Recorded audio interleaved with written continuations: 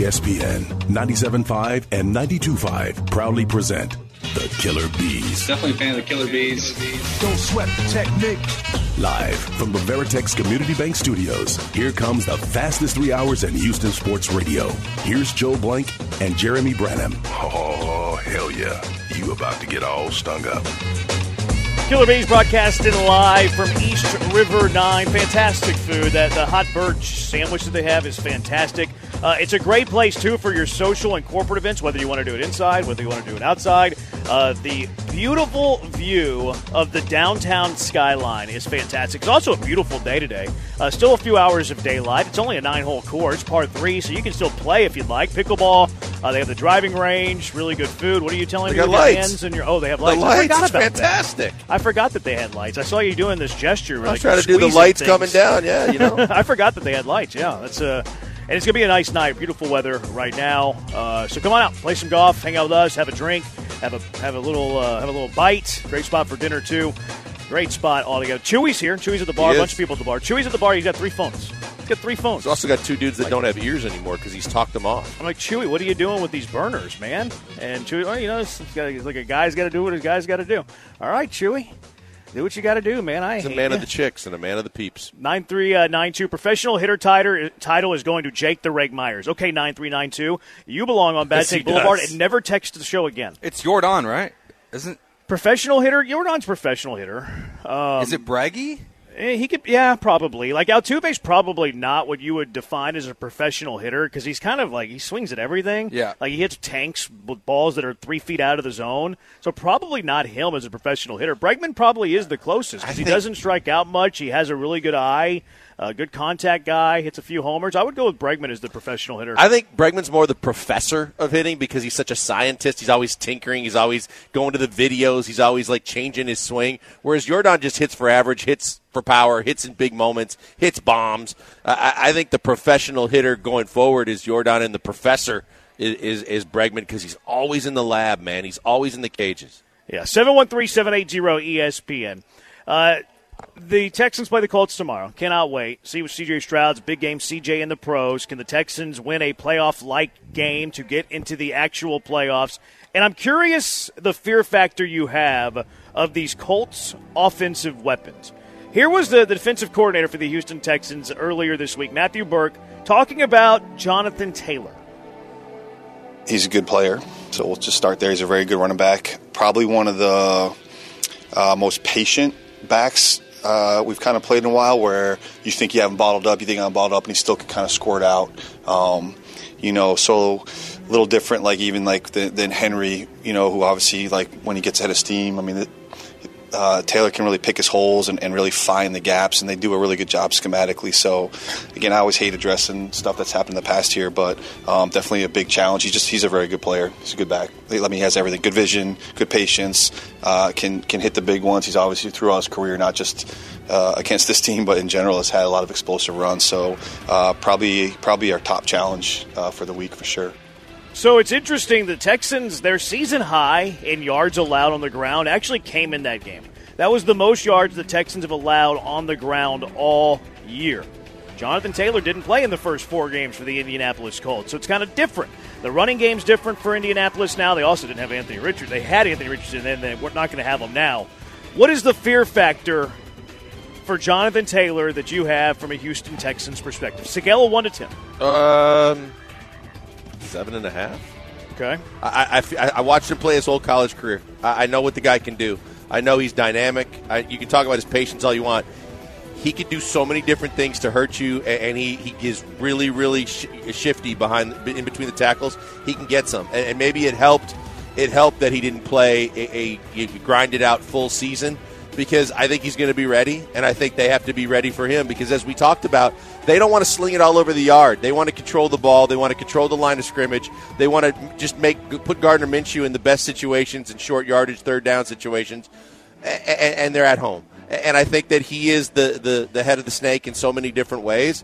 And so it worries me that, one, they've got to be healthy on the defensive side of the football, and 2, they got to be able to contain them, because it's nice when Grenard's holding one edge and Anderson's on the other to make sure he can't squirt out like they were talking about. But he's got my concern and my utmost respect for sure. Yeah, not having Grenard stinks, but you really need Rankins and Collins to play. And, I like the other guys. I like Davis. I like Heinisch. Like, they're fine as backups. The Tart guy had a good game against the Titans.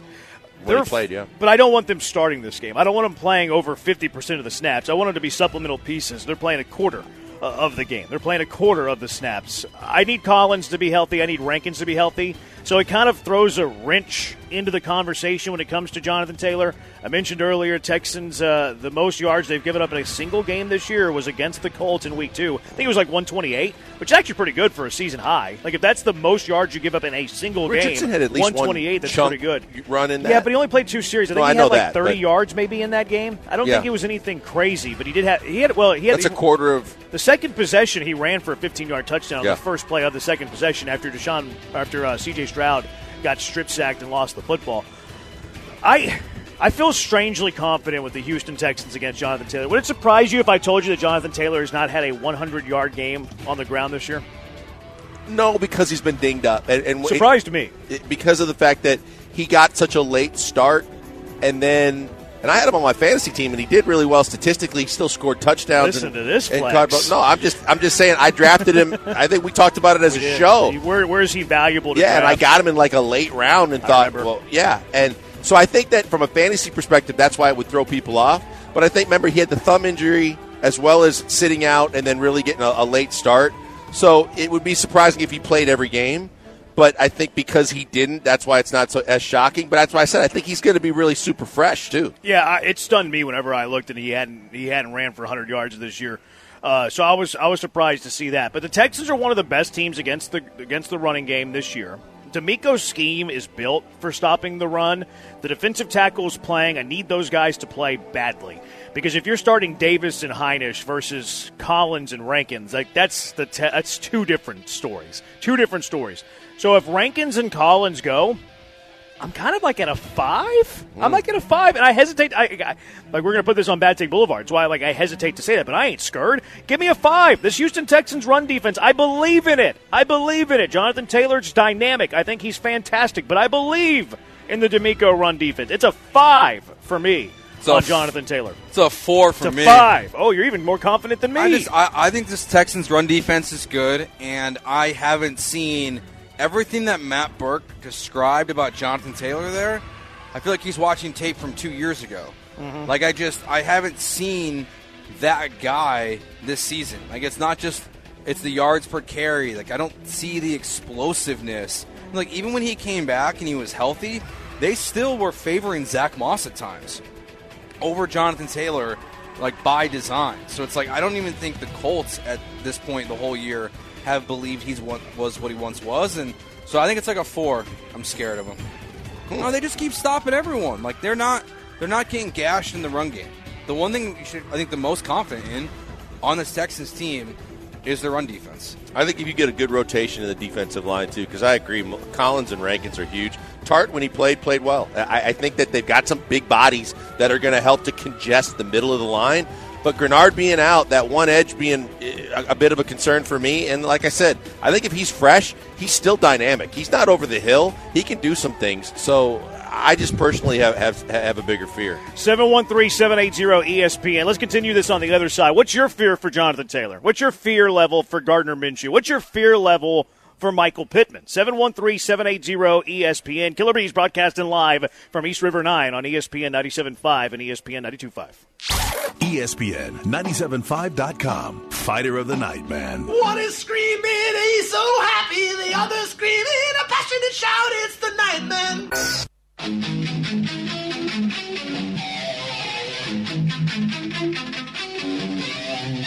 We now return you to the Killer Bees, live in the Mobile Veritex Community Bank Studios at East River 9. Here are the Bees' knees. Nuts! Joe Blank and Jeremy Branham. Real mature, Spencer. Killer Bees broadcasting live from East River 9 in Eda. Food is fantastic. Drinks are fantastic. The golf is fantastic. The pickleballing is fantastic. And business starting to pick up. It's picking up nicely inside of East River 9. Come out here tonight. Be here tomorrow for some live music. Be here for the Texans game. Wall-to-wall TV here inside the River House. Sports bar atmosphere. Fantastic. This was actually the site that 2/3 of us were at on the top Houston sports moment in 2023. We were all here. You didn't stick around. Oh, no, I eventually had to go. Yeah, I eventually had to go before the home run. Top sports moment was Jose Altuve's home run. Top sports moment, as voted by the Killer Bees, was Jose Altuve's home run in Game 5, and that's where we were here. We were here when it happened. So great moments are born from great opportunities that happen inside of the River House on the banks of the Buffalo Bayou? Is that the Buffalo Bayou? Yep. There you go, inside the River House at East River 9. So the fear factor that you have, we got to Jonathan Taylor. Blankers was at a 7.5. I'm at a 6.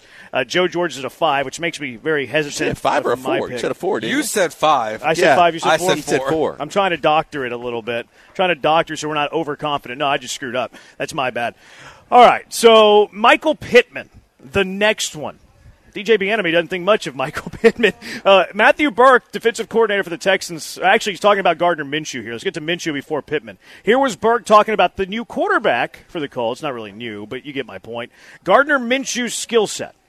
I would just say, like, the structure of the offense, it's a RPO-heavy offense, so it's all built in, and he does a really good job. I would say his skill set marries up with the scheme in terms of just being able to whip the ball out and all those things. And there's always outlets. Every run that they have has some sort of outlet built in that he can just take if he likes to look, if he's got off coverage, if he's reading somebody, depending on again, schematically how they're set up. So he does a really good job of just getting the ball out of his hands quick. So some of that's going to play into, a lot of those are built into the run game. So it's about us stopping the run and then being, tight in those windows where all those outlets are. So it's going to kind of go hand in hand with the front and the coverage. 3-4-5-1. Texans have a history of getting torched by backup quarterbacks a la Joe Flacco.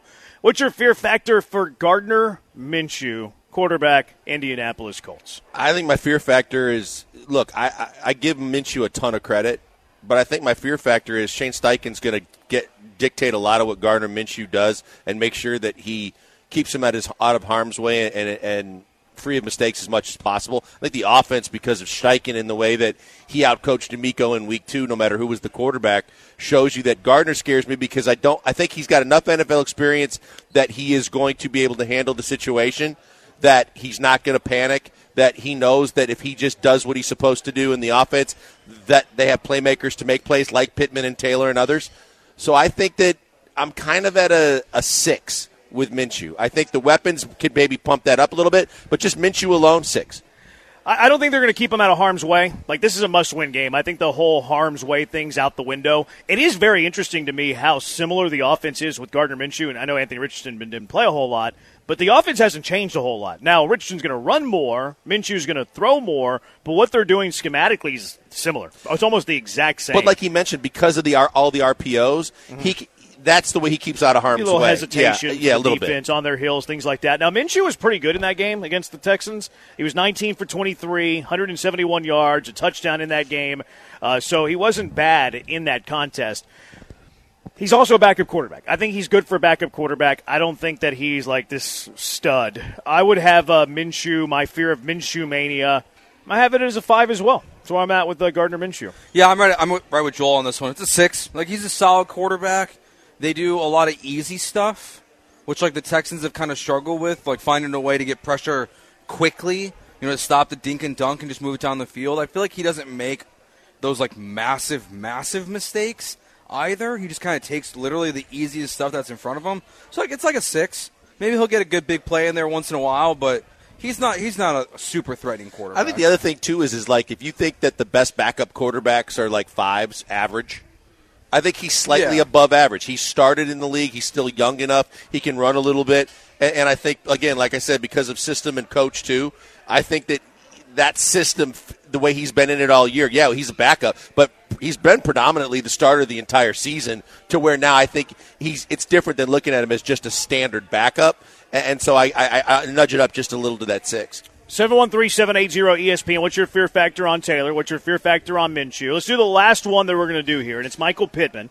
Michael Pittman, who I think is a really good receiver. I don't think he's put up the numbers of some of the elite receivers, but I think he's I'm not going to call him first-tier talent, but we sleep on the fact that he had over 100 catches this year and 1,100 yards. We sleep on the fact that he caught 99 passes last year. We sleep on the fact that he had almost 1,100 passes or 1,100 yards 3 years ago. Like the guy produces in what have been not so great offenses. Michael Pittman, where's your fear factor for him? I'm at like a 7. Maybe even a little high, but I'll stay. I'm right at about a 7 because of the fact that I think the offense matters. And when we're talking about an offense in this situation, because of the RPOs, because they're run heavy, because they like to basically control the clock and do some things, and it starts because Minshew's the quarterback. I think if you take a Michael Pittman and you put him in a different offense, to kind of contradict a little bit of what DJ said, I think if you put him in the Texans offense, I think if you put him in offenses that are a little more pass-driven, I think he excels even more. I think he has the ability to be an even better wide receiver one. But in this offense, especially if you struggle to and you have to focus more on stopping the run, I think that he can hurt you in a lot of different ways. And so I think that he might be, to me, the biggest weapon that I worry about on the Indy offense. I think he's at a 7. He's a free agent in the offseason. Talking about, him with Stroud, kind of, ooh, that looks pretty. He's at an 8 for me. I think he's one of the most underrated receivers in the NFL. The other part of this, how I anticipate the Houston Texans playing defense against. Like, the Texans play tons of zone defense. Michael Pittman's great against zone defense. Why? I don't know, because he's a good route runner. He's a big target. Able to find the windows, I guess. I guess those are the things that make you good in zone versus man coverage. And you also, I don't think that the Texans are going to travel Derek Stingley against Michael Pittman. Like, DeMeco Ryans has flat out answered the question saying that's not who we are. And the only time that DeMeco Ryans all year traveled Derek Stingley was for one series when Amari Cooper was roasting the Houston Texans secondary, and it was also when Steven Nelson was out of the game. The moment Steven Nelson came back in the game, they stopped traveling Derek Stingley. It was literally for one series the entire year. So because of that, I'm at an 8 for Michael Pittman. I think that if the Texans are to lose the game, Michael Pittman has a huge one. Yeah, I'm right there with you guys. 7, 8, like either one you want to call it. I agree with what you guys are saying. He's a super talented wide receiver. Like, you look at the raw numbers, just think what he would do with a real quarterback. Like, he's played with Carson Wentz and Matt Ryan and Gardner Minshew, and like his numbers are just consistently there. 100 catches, 1,000 yards. Like, he's always in that category. So he's an 8 for me because he's the biggest threat on that team. Like, week in and week out. Like, yes, I like Josh Downs. I like Pierce when you guys were talking about him earlier. But Pittman's the one that, like, he's going to ruin your day. Potentially. And you know what, Joe? I liken it to a smaller sample size Andre Johnson argument if he'd have played with a better quarterback. Because that's when you were talking, that's the first thing I said before it even came out of your mouth was he played with Wentz and he played with Matt Ryan when they didn't have anything left in the tank. Can you imagine what he could do if he had a consistently good young quarterback? That's why I thought about what he would be in this Texans offense with a guy like CJ. Could he prosper even more? Could he flourish even more with a guy that can put the ball? Because I do think he can sit in the hole. He's very perceptive in finding out in the zone coverages where the hole is and gets in there to be open. I think with a better quarterback, his numbers would be, I won't say substantial because those numbers are good, but I think he could be a really strong one. See, I think they would be substantial. Like, if he was in Kansas City right now, I think he catches 120 passes and has 1,400 yards. Like, I think it would be a huge leap. That's why I'm interested. I kind of feel like that's where he's going to go. I'm intrigued by his I don't know the Chiefs cap situation. Yeah. I don't know the Colts situation either. Like, I don't know who's coming free for the Colts, but I imagine they're going to do everything in their power to keep Pittman for Anthony Richardson. And if they don't have, like, another key free agent, you're just placing the franchise tag on Michael Pittman. So I would be a little surprised if he even, like, reaches free agency. It would be very intriguing if he did, though. So it does beg the question, do you travel Stingley with Pittman? Like we asked DJ earlier, he was kind of he poo-pooed on the idea. Where are you at on it? I would. I looked at the numbers on Cooper a little bit, and I know that when he was traveling with Cooper, I think he had like 5 catches for 40-some yards. He did have a touchdown. But at the same time, when you look at what Cooper did overall, and you know how big of a weapon he was in that offense, then you make sure your best corner is on him at all times, and you try to take away that weapon. I think the same thing with the Colts. We talked about the fact that we know that Taylor's going to, and the running game is what they're going to try and focus on, but they're going to try and beat you a couple of times, and he's the guy that they're going to go to with the big plays on the line, I think. And so I would travel Stingley and say, I'm a Belichick guy here from a defensive perspective. I'm taking to me, your biggest weapon, because I do think they stop the run very well, your biggest weapon, fear factor for me wise, is Pittman. I take him away. I put Stingley on him the whole game. Yeah, see, the interesting part of this, because I'm a travel Stingley too. The interesting part of it is that the Texans play primarily zone defense. So it kind of throws an interesting wrinkle. If they're primarily a man defense, I think you see this a lot more often. There's some coaches that think that, traveling a corner tips your hand on what you're doing man zone. I think that's a silly notion. Just flip the package. Just flip the play. Just have, if Pittman lines up to the left side of the offense, that means Stingley lines up to the right side of the offense, which means he's traveling because he normally lines up on the left side. Just flip what you're doing in zone coverage. The Broncos do it with Surtain all the time. So I'm always an advocate for traveling, always. Even if you're a primarily zone team, like even if you're 60% zone defense, who cares what side your corners are when you're playing zone? I'd rather have the best corner on the side of the best receiver. I don't think you're really tipping your hand if you have that philosophy and that idea. So I'm a fan of it. I don't expect to see it, though. I agree with DJ. I'm not worried about Steven Nelson's feelings. I can promise you that. Yeah, but the way DJ said it, I'm out on Steven Nelson. Don't bring him back. Because you're worried about his feelings and stuff? Like the way DJ said that, and what we've seen from Steven Nelson, like the Instagram post with the vest when he didn't get his new contract, just the way DJ said that. He's a captain. He's a captain. I understand, but I don't think DJ says that without being pretty confident that Steven Nelson is maybe a little bit of a problem, or he would have the big problem if you chose to follow Sting from one side to the other. Yeah. That, to me, red flag, find someone else to play corner for you next year. Whatever this weekend, but next year, contract's done. You can get out from under it. I agree with that. I mean, you got to do what's best for the team at that standpoint. From that standpoint, they took care of you. No matter how sensitive you were, they took care of you. But at this point in the season, I can't worry about a veteran that's got some tread on his tires, too, that's contract is expiring, getting his feelings hurt. If I feel like the best way to advance and get into the playoffs and solidify a spot is to take my best young corner and put him on their best receiver. I hear everything you are saying. The only hang-up I have with this is that he's a captain. If all these things are true, why is he a captain? He was named a captain after the sweater vest emoji. He was named a captain after signing the extension. They wasn't even an extension. It was just a raise is what it was. So, he must be well-liked. But if they must trust him and respect him and stuff like that. I think he's well-liked in the locker room, but I think at that point then some of the guys that like him the most got to go to him and go, bro, don't take this as a personal slap in the face as much as this is what we need to do to just get to the next round. We're going to need you in the next round and wherever the next situation. To be fair, he didn't do this. This was DJ speculating. Yeah, let's be right. Very fair. We've all speculated that Laramie Tunsil's not a high-effort guy all the time when he's not playing for a contract. He doesn't help his quarterback up. Or if his team is out of the playoff line. And he's a captain. Yeah. Sometimes I think the judgment of professional athletes is a lot worse than we give them credit for. Sure. Watch Shady McCoy on television. But their plights were very different. The plights of 78, he signed the extension, whereas Nelson's posting emojis about his general manager. Yeah, to me it's I'm fine with not also. Which I'm okay with your idea too. Yeah, I'm fine with Stingley not following him because it still shuts down half the field for an average quarterback. You still make his life harder if he wants to avoid throwing at Stingley the entire game. Last weekend, Stingley had no targets towards him. So, if you're shutting off half the field with him just being there, so, they're going to focus on the other side. So, I'm fine either way, but I will say this. If Pittman's torching you and you're not following him with Sting, in this game, you better change your philosophy. And fast. And yes, after one bad possession. The problem with to that theory too is he's taking away one half of the field. You can certainly defend it with Nelson and safety play. Safety play's been poor. Safety really bad. So really bad. The idea of we're not going to travel our best corner because he's going to take away one half of the field, so the other team's going to counter by playing Pittman on the other side of the field, and now he's being defended in a zone of Nelson and a really bad Jalen Petrie. Michael Z, fear factor across the board of 4. We're going to win this game handedly. I hope you're right. Oso, I think Minshew might be a little better than 5 and 6. How much better is Brock Purdy than Minshew? From a talent standpoint, I hear you, but Purdy's offense is just, he's in an unbelievable offense.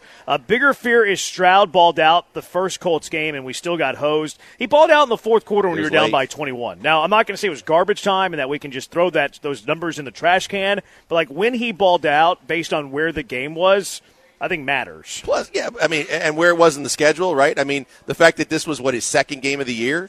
second game of the year, and he was still learning things and getting his feet wet, and it wasn't the CJ that we saw develop throughout the course of the full season. So, yeah, I mean, going back to D'Amico's point, these are both totally different teams than we saw in week 2. But I think for the benefit of the Texans, because so many guys progressed so quickly like C.J. Stroud. It's 80-74. Colts don't scare me. Texans playing a big game and crapping the bed. It feels like any big game we get up we get a big disappointment. Hope D'Amico changes that. That's a terrible attitude. 713-780-3776. Killer Bees broadcasting live, East River 9, ESPN 97.5, ESPN 92.5. When we return, it's everybody's favorite game. It's Who Said It with the Killer Bees next on ESPN 97.5, ESPN 92.5. ESPN 97.5 on Twitch. I don't get it. There are things in this world that we will never fully understand. It's now time for the mega producer Joe George to do what he does best, and that's stumping. No one can stump the best stumper in Stumpville, and that's Stumpy Joe. Stumpy Joe. What happened to Stumpy Joe? The official explanation was he choked on vomit. Today, Stumpy Joe will try to stump the Killer Bees with Who Said It. Let the stumping begin. Let's get stumped. This is probably going to be the best Who Said It we've had in the last 12, 13 months or so. It's everybody's favorite game. Brian McDonald's back at Gal today because Joe's out here today. He couldn't make it all the way to the station after his day off and birthday yesterday. So Brian's going to say 5 quotes that have been said by ESPN 97.5 personalities. Joe Blankers and I will guess it, and then we'll play the clip, see if we're right, see if we're wrong. Now, is there any changes, any different rules here now that we've had some changes in the lineup? No, same rules from at least from when I've run it. It's the same rules. No Joe, like Joe's not used at all. Joe's not used. No producers used, but double ups are allowed. Double ups are allowed. Okay. Joe's more than a producer, though. I didn't label him as only a producer, but he is not included in this. Okay. Jeremy wouldn't agree, but what's that? That I'm more than a producer. I think from 3 to 6, all you should be as a producer. Fair. Yeah. There you go. All right. What's quote number 1? All right. Quote number 1. Do your voting thing, people. Get Alpy in the All-Star game. Do they have internet in Turkey? I just didn't know if it was one of those countries that banned their citizens from, like, the internet or something. Huh. It kind of feels Lancey. One, you're going to have to care about individual accolades, so it couldn't be me. I could see anybody saying this. I almost feel like Paul wouldn't, though. No. Because I think Paul's, like, weird and quirky where he knows, like, all of the internets in Turkey. He's worldly a little bit. Yeah, I think he could tell you, like, what kind of internet they use in Turkey. Yeah, gut feeling to me was Lance, and then the follow-up was as much as Beard loves basketball and Luka and the Mavs and all that. Yeah, but would he admit that he doesn't know about Turkey? He's got military background. That's He's true. Traveled, you know? I think this was a John and Lance conversation. I really do. And I just feel like Lance is the kind of guy that would kind of quirkily make that little comment on top of it about Turkey. I'm cool with this, and you have a better hand than me at this, so I'll let you shoot first. I'll give it a shot. See if you have the hot hand. Let's go with Lance Erline, Brian McDonald. Do your voting thing, people. Get Connor. Alfie in the All-Star game. Do they have internet in Turkey? I just didn't know. Michael, I just didn't know if it was one of those countries where they ban their citizens from like the internet or something.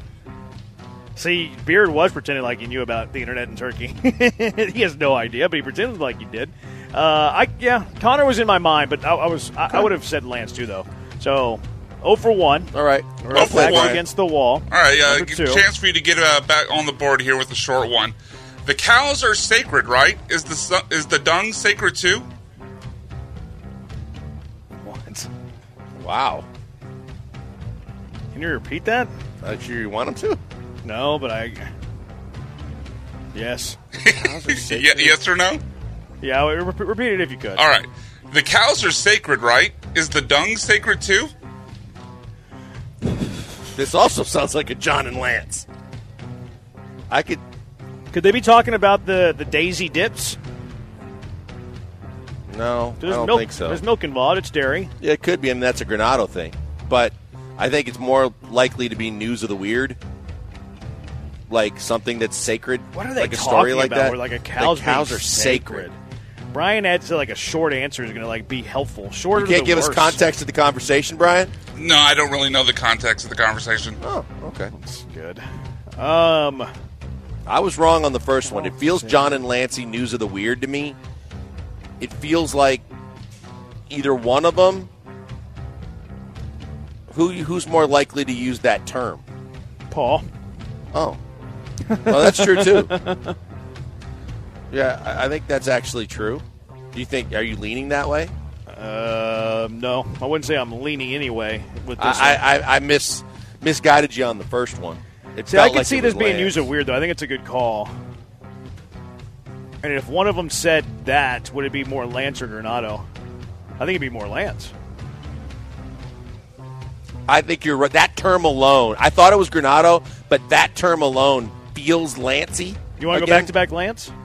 Well, I was wrong on the first one. I'm okay doing that, though. Let's go. You want to do it? Go ahead. All right, let's go Lance again.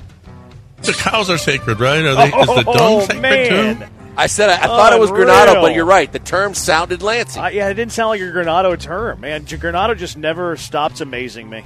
Never. Man. Okay, we'll bounce back. We've done this before. We got to go 3 in a row. All right, Brian. All right, here we go. Quote number 3. They care about us so much. This is about the Michigan cheating scandal. They care about us so much that they are willing to cheat for our pleasure. It's just like Jesus dying for our sins. The same thing. This sounds Pauly. It does. Why would he say they? Oh, you know what? He's probably talking about all the cheating that goes on with the Patriots and the Astros. Patriots. In fact, I think I saw him tweet about how the Astros, Patriots, and Michigan should all lean into this. I feel it. Yeah, I think this is Paul. All right, Paul, go on, Brian. They care about us so much that they are willing to cheat. I think, never mind. Let's just go on to number 4. You don't want to keep going there? No, I didn't want to say what I was going to say. No. All right. Question number 4. I got a buddy who's I'll start over. I got a buddy who's got type 1 diabetes. Don't slap him. I like to slap him repeatedly, but I'm not going to. Patrick? Is he still eligible? No. Oh. Say it again. Sure, and yeah, just for clarification, Patrick is not eligible. I got a buddy who's got type 1 diabetes. Don't slap him. I'd like to slap him repeatedly, but I'm not going to. Maybe Beard? Yeah, I was thinking buddy talk is normally Granato and his buddies from golf in the bar. Yeah, but is he going to slap diabetes guys? Or Paul on his excursions going out. No, Paul doesn't hang out with fatties, though. Wow.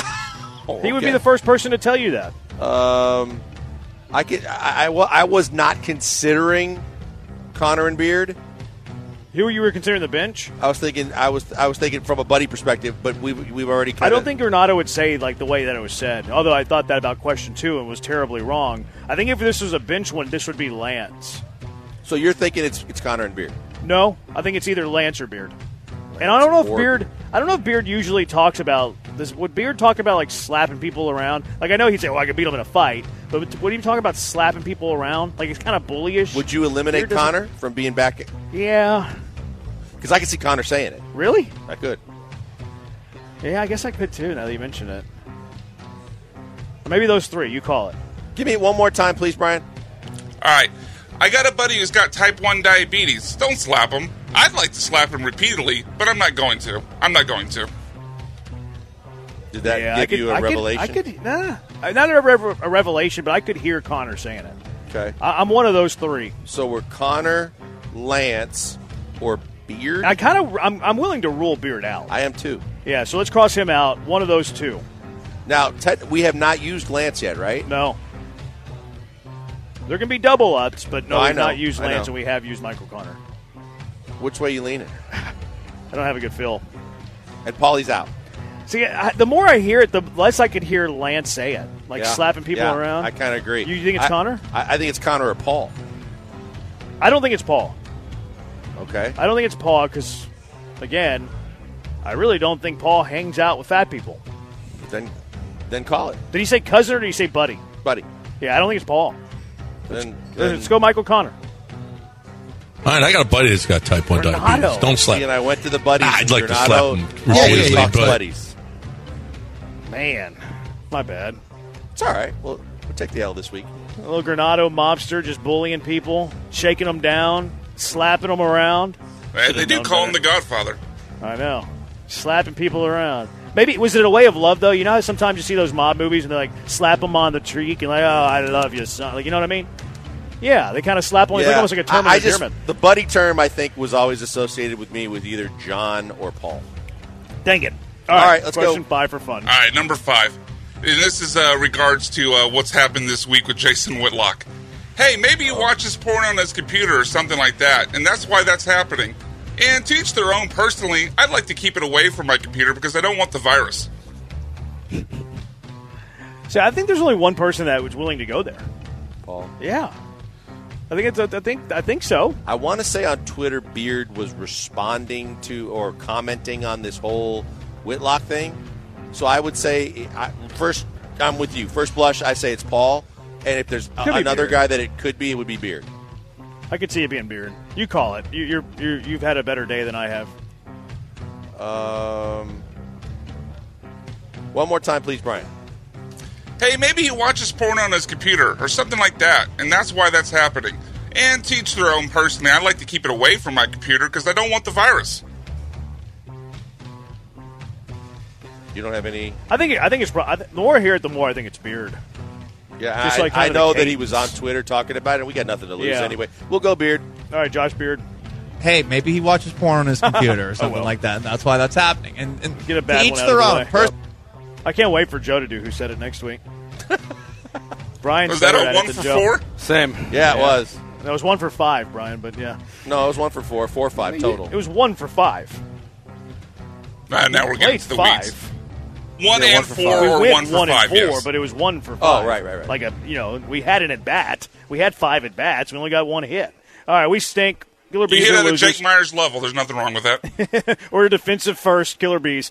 The NFLPA had a survey where they were ranking top coordinators. Not one Texans coach. Is that a good thing? How many on this list become head coaches this cycle? It's the Killer Bees on ESPN 97.5 and ESPN 92.5. Guys, I want to tell you right now about a guilty pleasure you should all have with all these big sporting events coming up on the horizon. I know a lot of you guys are even talking about resolutions and all those things. You know it that you get an exemption for big games, and that's where you got to consider Daisy Dips. Daisy Dips, best dips in the business when you want that big bowl of chips, when you want to dip some wings, when you want to dip some veggies because you're trying to eat healthier. The fact is you want them to taste good, too, and that's where the Daisy Dips come in. Ever since I've been little growing up in the Midwest, my mom used to really work hard to get the recipe right, to get the soup mixes and the spices and the sour cream, to get the French onion dip just right, or the ranch dip just right. Now you don't have to worry about any of that. Just go to your local grocery store and know that Daisy takes care of it for you with the Daisy Dips. They have both the ranch and the French onion, and they are absolutely out of this world. So with all these big games on the horizon coming up, when you want to have a viewing party or you just want to indulge and have some really good food while you watch really good sports, that's why I'm telling you it is all about the Daisy Dips. Go to the Daisy Dips. Find them at your local grocery store. They're so addicting you won't be able to stop eating them. Get your favorite chips and some Daisy Dips and enjoy the big games coming up soon. ESPN 97.5 on YouTube. Dog Show. Dog Show! I am joined by my delicious friend, Mr. Rocky Balboa. And I'm, of course, joined by Mr. Bojangles.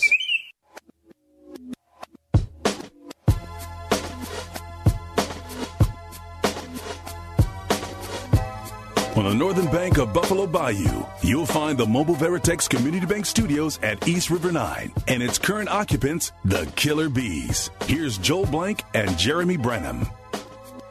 Killer Bees broadcasting live from East River 9. Food is fantastic. Drinks are flowing. It is a beautiful afternoon after it was ugly this morning. And John Granado, the groundskeeper at East River 9, said they weren't going to play golf here today.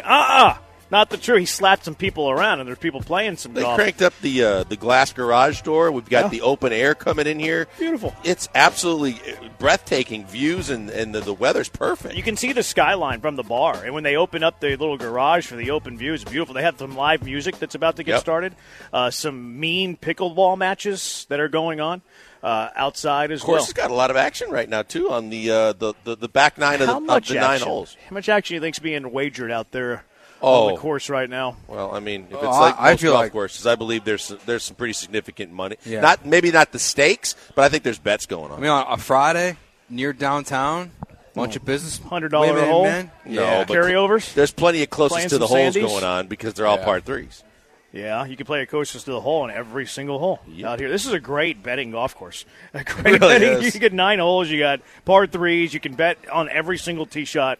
It's just a great place here at East River 9. You can play it light because you have the lights. The NFL playoffs. The NFLPA survey ranks top coordinators. Not one Texans coach. Good thing. How many on this list become head coach this cycle? What do you make of this, Blanker? I think it's a great thing. I think the fact that if Aaron Glenn's on that list and other people that are on that list, I'm curious how many of them actually get jobs, because I understand the players think that these guys are at the top of their craft, but I think it's a different thing to get ownership and organizations to find the complete package that make head coaches.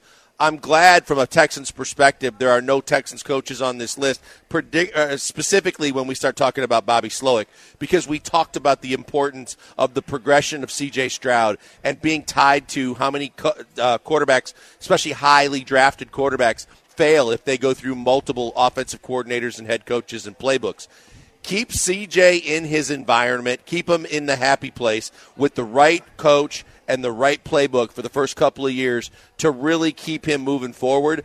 I'm fine with the fact that there's no Texans coach on any of these lists. Yeah, I hate to poo-poo it, but the moment that I looked at this is the NFLPA that came with this list.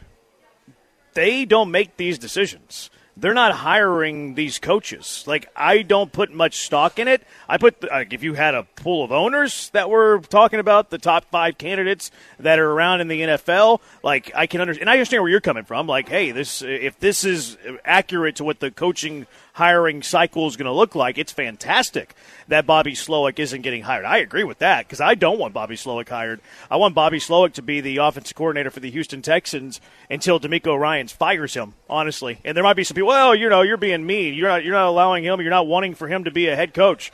I don't care. I don't care if he's the head coach at Carolina. I want him to be the OC for the Texans because I think he's doing a pretty good job, and I like the idea of continuity for C.J. Stroud, and I love this offense. I love the Shanahan offense. Now, Slowick's not perfect. There's some areas I would like for him to clean up, maybe like never use Tank Dell blocking in the box ever again. But I just can't put a whole lot of stock in an NFLPA survey when you're talking about coaching hires that are going to be made by NFL owners. Yeah, no, I understand that. And then when you said that, the first thing that came to mind that I hadn't thought about when I was thinking about the entire list is the fact that if Aaron Glenn's on the top of it, what's Aaron Glenn? He's an ex-player. Yeah. He's an ex-player, and the Players Association would love to see ex-players be able to progress through the coaching ranks and get head jobs too. Just specifically on him, that's the first thing that popped into my head. But I think that, you know, from a player's perspective, you can be a player's coach. You can be a coach that all the players really respect. But do you have all the things? Say Washington. Washington's looking for a coach. They're going to look for someone sexy, a big name, new ownership. They want to get the ship right. They want to get a young, up-and-coming guy, but a guy that's got a little bit more than just one side of the football and has, you know, certain rankings by the players. They're going to need that overall package. Like DeMeco brings charisma, leadership, you know, ex-player, yes, but also respect and all the different things that come with it, and he's marketable. And I think that certain ownership looks at this differently than the players do. I mean, my only question is, like, your takeaway is that, like, it stops Bobby Slowick potentially from being or maybe teams don't view this list as, like, those are the guys we want. The Texans had players respond to this list and vote on what they grade their offensive coordinator from a scale of 1 to 10, and Bobby Slowick's not on it. So, like, however they voted on this, like, it means the Texans players didn't have him at a 10. Like, couldn't this mean that they don't like Bobby Slowick? They voted like their own. Like the wonder Jaguars, if they weren't allowed to vote on their own team. No, it says they voted on their defensive coordinator. That's interesting. So, like, these players were asked to rate their coordinator. And Bobby Slowick, now this is only the top 5, so he could be 6. Yeah, and it's also, but it's like, so I get why they put it out, but, like, I don't know, like, it's. But even then, don't you want Slowick on this list then? Because it means your players feel happy about him. I think maybe. No, I think you're reaching. I think you're reaching because if, like, the baseline, like, let's just say 53 players. Let's say 53 players are voting on this. Half of those are offensive guys. So let's just go like a nice round number. Let's just say 30. that you have 30 offensive players. Like, the norm for every offensive coordinator is still going to be 30, right? Sure. So for you to be in the top 5, that means you're pulling from some other places. You still have to pull from some other teams. You're not going to be in the top 5 on this list solely based on your 30 offensive players or your 53 players that you have in your locker room. For you to make the top 5 whenever you're polling the entire league, you're going to have to pull votes away from other teams. To me, it's a giant popularity contest. Like, it's a popularity contest amongst players. Which coaches have you heard of? Which coaches do you have a little bit of interaction with? And you think they're cool. That's all this is. This is voting on who you think is the coolest coach. This is the same survey that we talked about, that you guys would have talked about last year with the facilities. This is part of that same survey. They expanded it. But let me add to what you guys were just talking about. If it is, even if it's from a popularity contest to, like, players being enamored with, like, a hot name, why wouldn't Ben Johnson be on this list then? Because Ben Johnson was the hot list, even the Texans. Because he's a nerdy, quirky white guy. But look what he did for the Lions offense. And not just the Lions players, everybody around the league could look at that and go, he's really done a lot to kind of take their offense and their scheme to the next level. That's not why they're voting on. That's not why they're voting their top candidates. They're voting their top candidates because they've heard a cool story about the guy, because they dap him up before the game, because they knew him in the past. The survey has nothing to do who they feel like is the best at what they do. It's a total popularity contest. But when I look at offensive coordinators, and I know that Mike McDaniel calls the plays, but if you look at Frank Smith in Miami and say, well, there's sexy offense, there's Shanahan offense, there's a guy that probably knows the Shanahan offense like a Bobby Slowick, and he's at the top of the list, then that kind of says that the players notice that. And I've never heard of plays. But I haven't. Well, neither did Bobby Slowick when he came here, and now he's number 1 on this list with players about a guy that should be a head coach in this league. It tells me he networks really good. Maybe. It tells me that he networks really well. Like, it's absolute 100% a popularity contest. Yeah, I mean, you're asking kindergartners to pick their teacher is what you're doing. Well, like Kellen Moore's top 5 in offense. Their offense sucked because their coaching sucked, because their team sucked, because they underachieved. They didn't do a lot, and he's in the top 5 because he's a name. Like, he's got, like, people remember his name from Boise State. People don't know Ben Johnson. Maybe Ben Johnson doesn't network very much. He's only been in the league a few years. He's only been a play caller twice. Like, Brian Callahan's a name. He's 4th on this list. Schottenheimer's a name that rings the bell of players around the league because Schottenheimer's name sounds familiar. Thomas Brown, like, why is he on the list? He wasn't very good. He's been awful at Carolina. He didn't call plays in L.A. Brian Callahan doesn't call plays in Cincinnati? No, I think he's the offensive line coach. Yeah. He might be the OC. You said maybe he's the OC. He's the OC. But Zach Taylor calls plays. Right. So why is Brian Callahan one of the best offensive coordinators in football? But that's what I'm saying. Because his players graded him well. Like, and this story probably, says, and other people too. No, but this story says, like, the survey was specific about who it asked. Offensive players were asked to rate their offensive coordinators. Defensive players were to rate their defensive coordinators on a scale of 1 to 10. So they like them. Yeah, so, like, their players like them. So they like him. And then that's how they gave it the top aggregate score in the locker room. Whoever voted for him, whoever had the top 5 scores are these 5 coaches. It's not all. It has nothing to do with their ability to play call. Because Frank Smith doesn't call plays. Thomas Brown did after they fired Frank Reich, or they demoted Frank Reich. Then they allowed Frank Reich to call plays again. Then they fired Frank Reich. Thomas Brown has one of the worst offenses in the NFL. Brian Schottenheimer does not call plays in Dallas. Brian Callahan does not call plays in Cincinnati. And Kellen Moore's offense in Los Angeles has been a major disappointment. This has nothing to do with prowess. It has everything to do with who they like, who they think is cool, who is, if the team likes you or not. Yeah, because I'm looking at it too, and with that point being made, it just stands out to me that this list is to me the guys that don't call plays, but you think they're going to be the next head coach. Well, they damn well better not call plays when they get to be head coach because they're working under guys that are calling the plays. But you look at Brian Schottenheimer. How many times has he been recycled too? Like, to say that, I would think a lot of players are like, what is he really doing for us? From a standpoint of even if Kellen Moore was liked amongst his players, if the rest of the league looks at this, they're like, yeah, but they grossly underachieved with a ton of weapons. That's why I just don't put any stock in the list. Like, I'm not looking at this top 5 list of OCs, DCs, and special teams coordinators and like, these are the coaches that are going to be hired. So I can't look at, the Slowick's on this list, he's going to be back next year. It doesn't translate. It's not a correlation at all. The defensive list to me are all ex-players. They're all ex-players. So from a players' association perspective and the players in the league, this is why they're going to try and promote their own guys. Yeah, is this guy cool, yes or no? 713-780-ESPN, HRP listener line. So maybe there is some truth to this Nick Caserio to New England rumor, or maybe there's not. It's the Killer Bees broadcasting live from East River 9 on ESPN 97.5 and ESPN 92.5. ESPN 97.5. Stop being a baby. Oh, the signal, it's all staticky.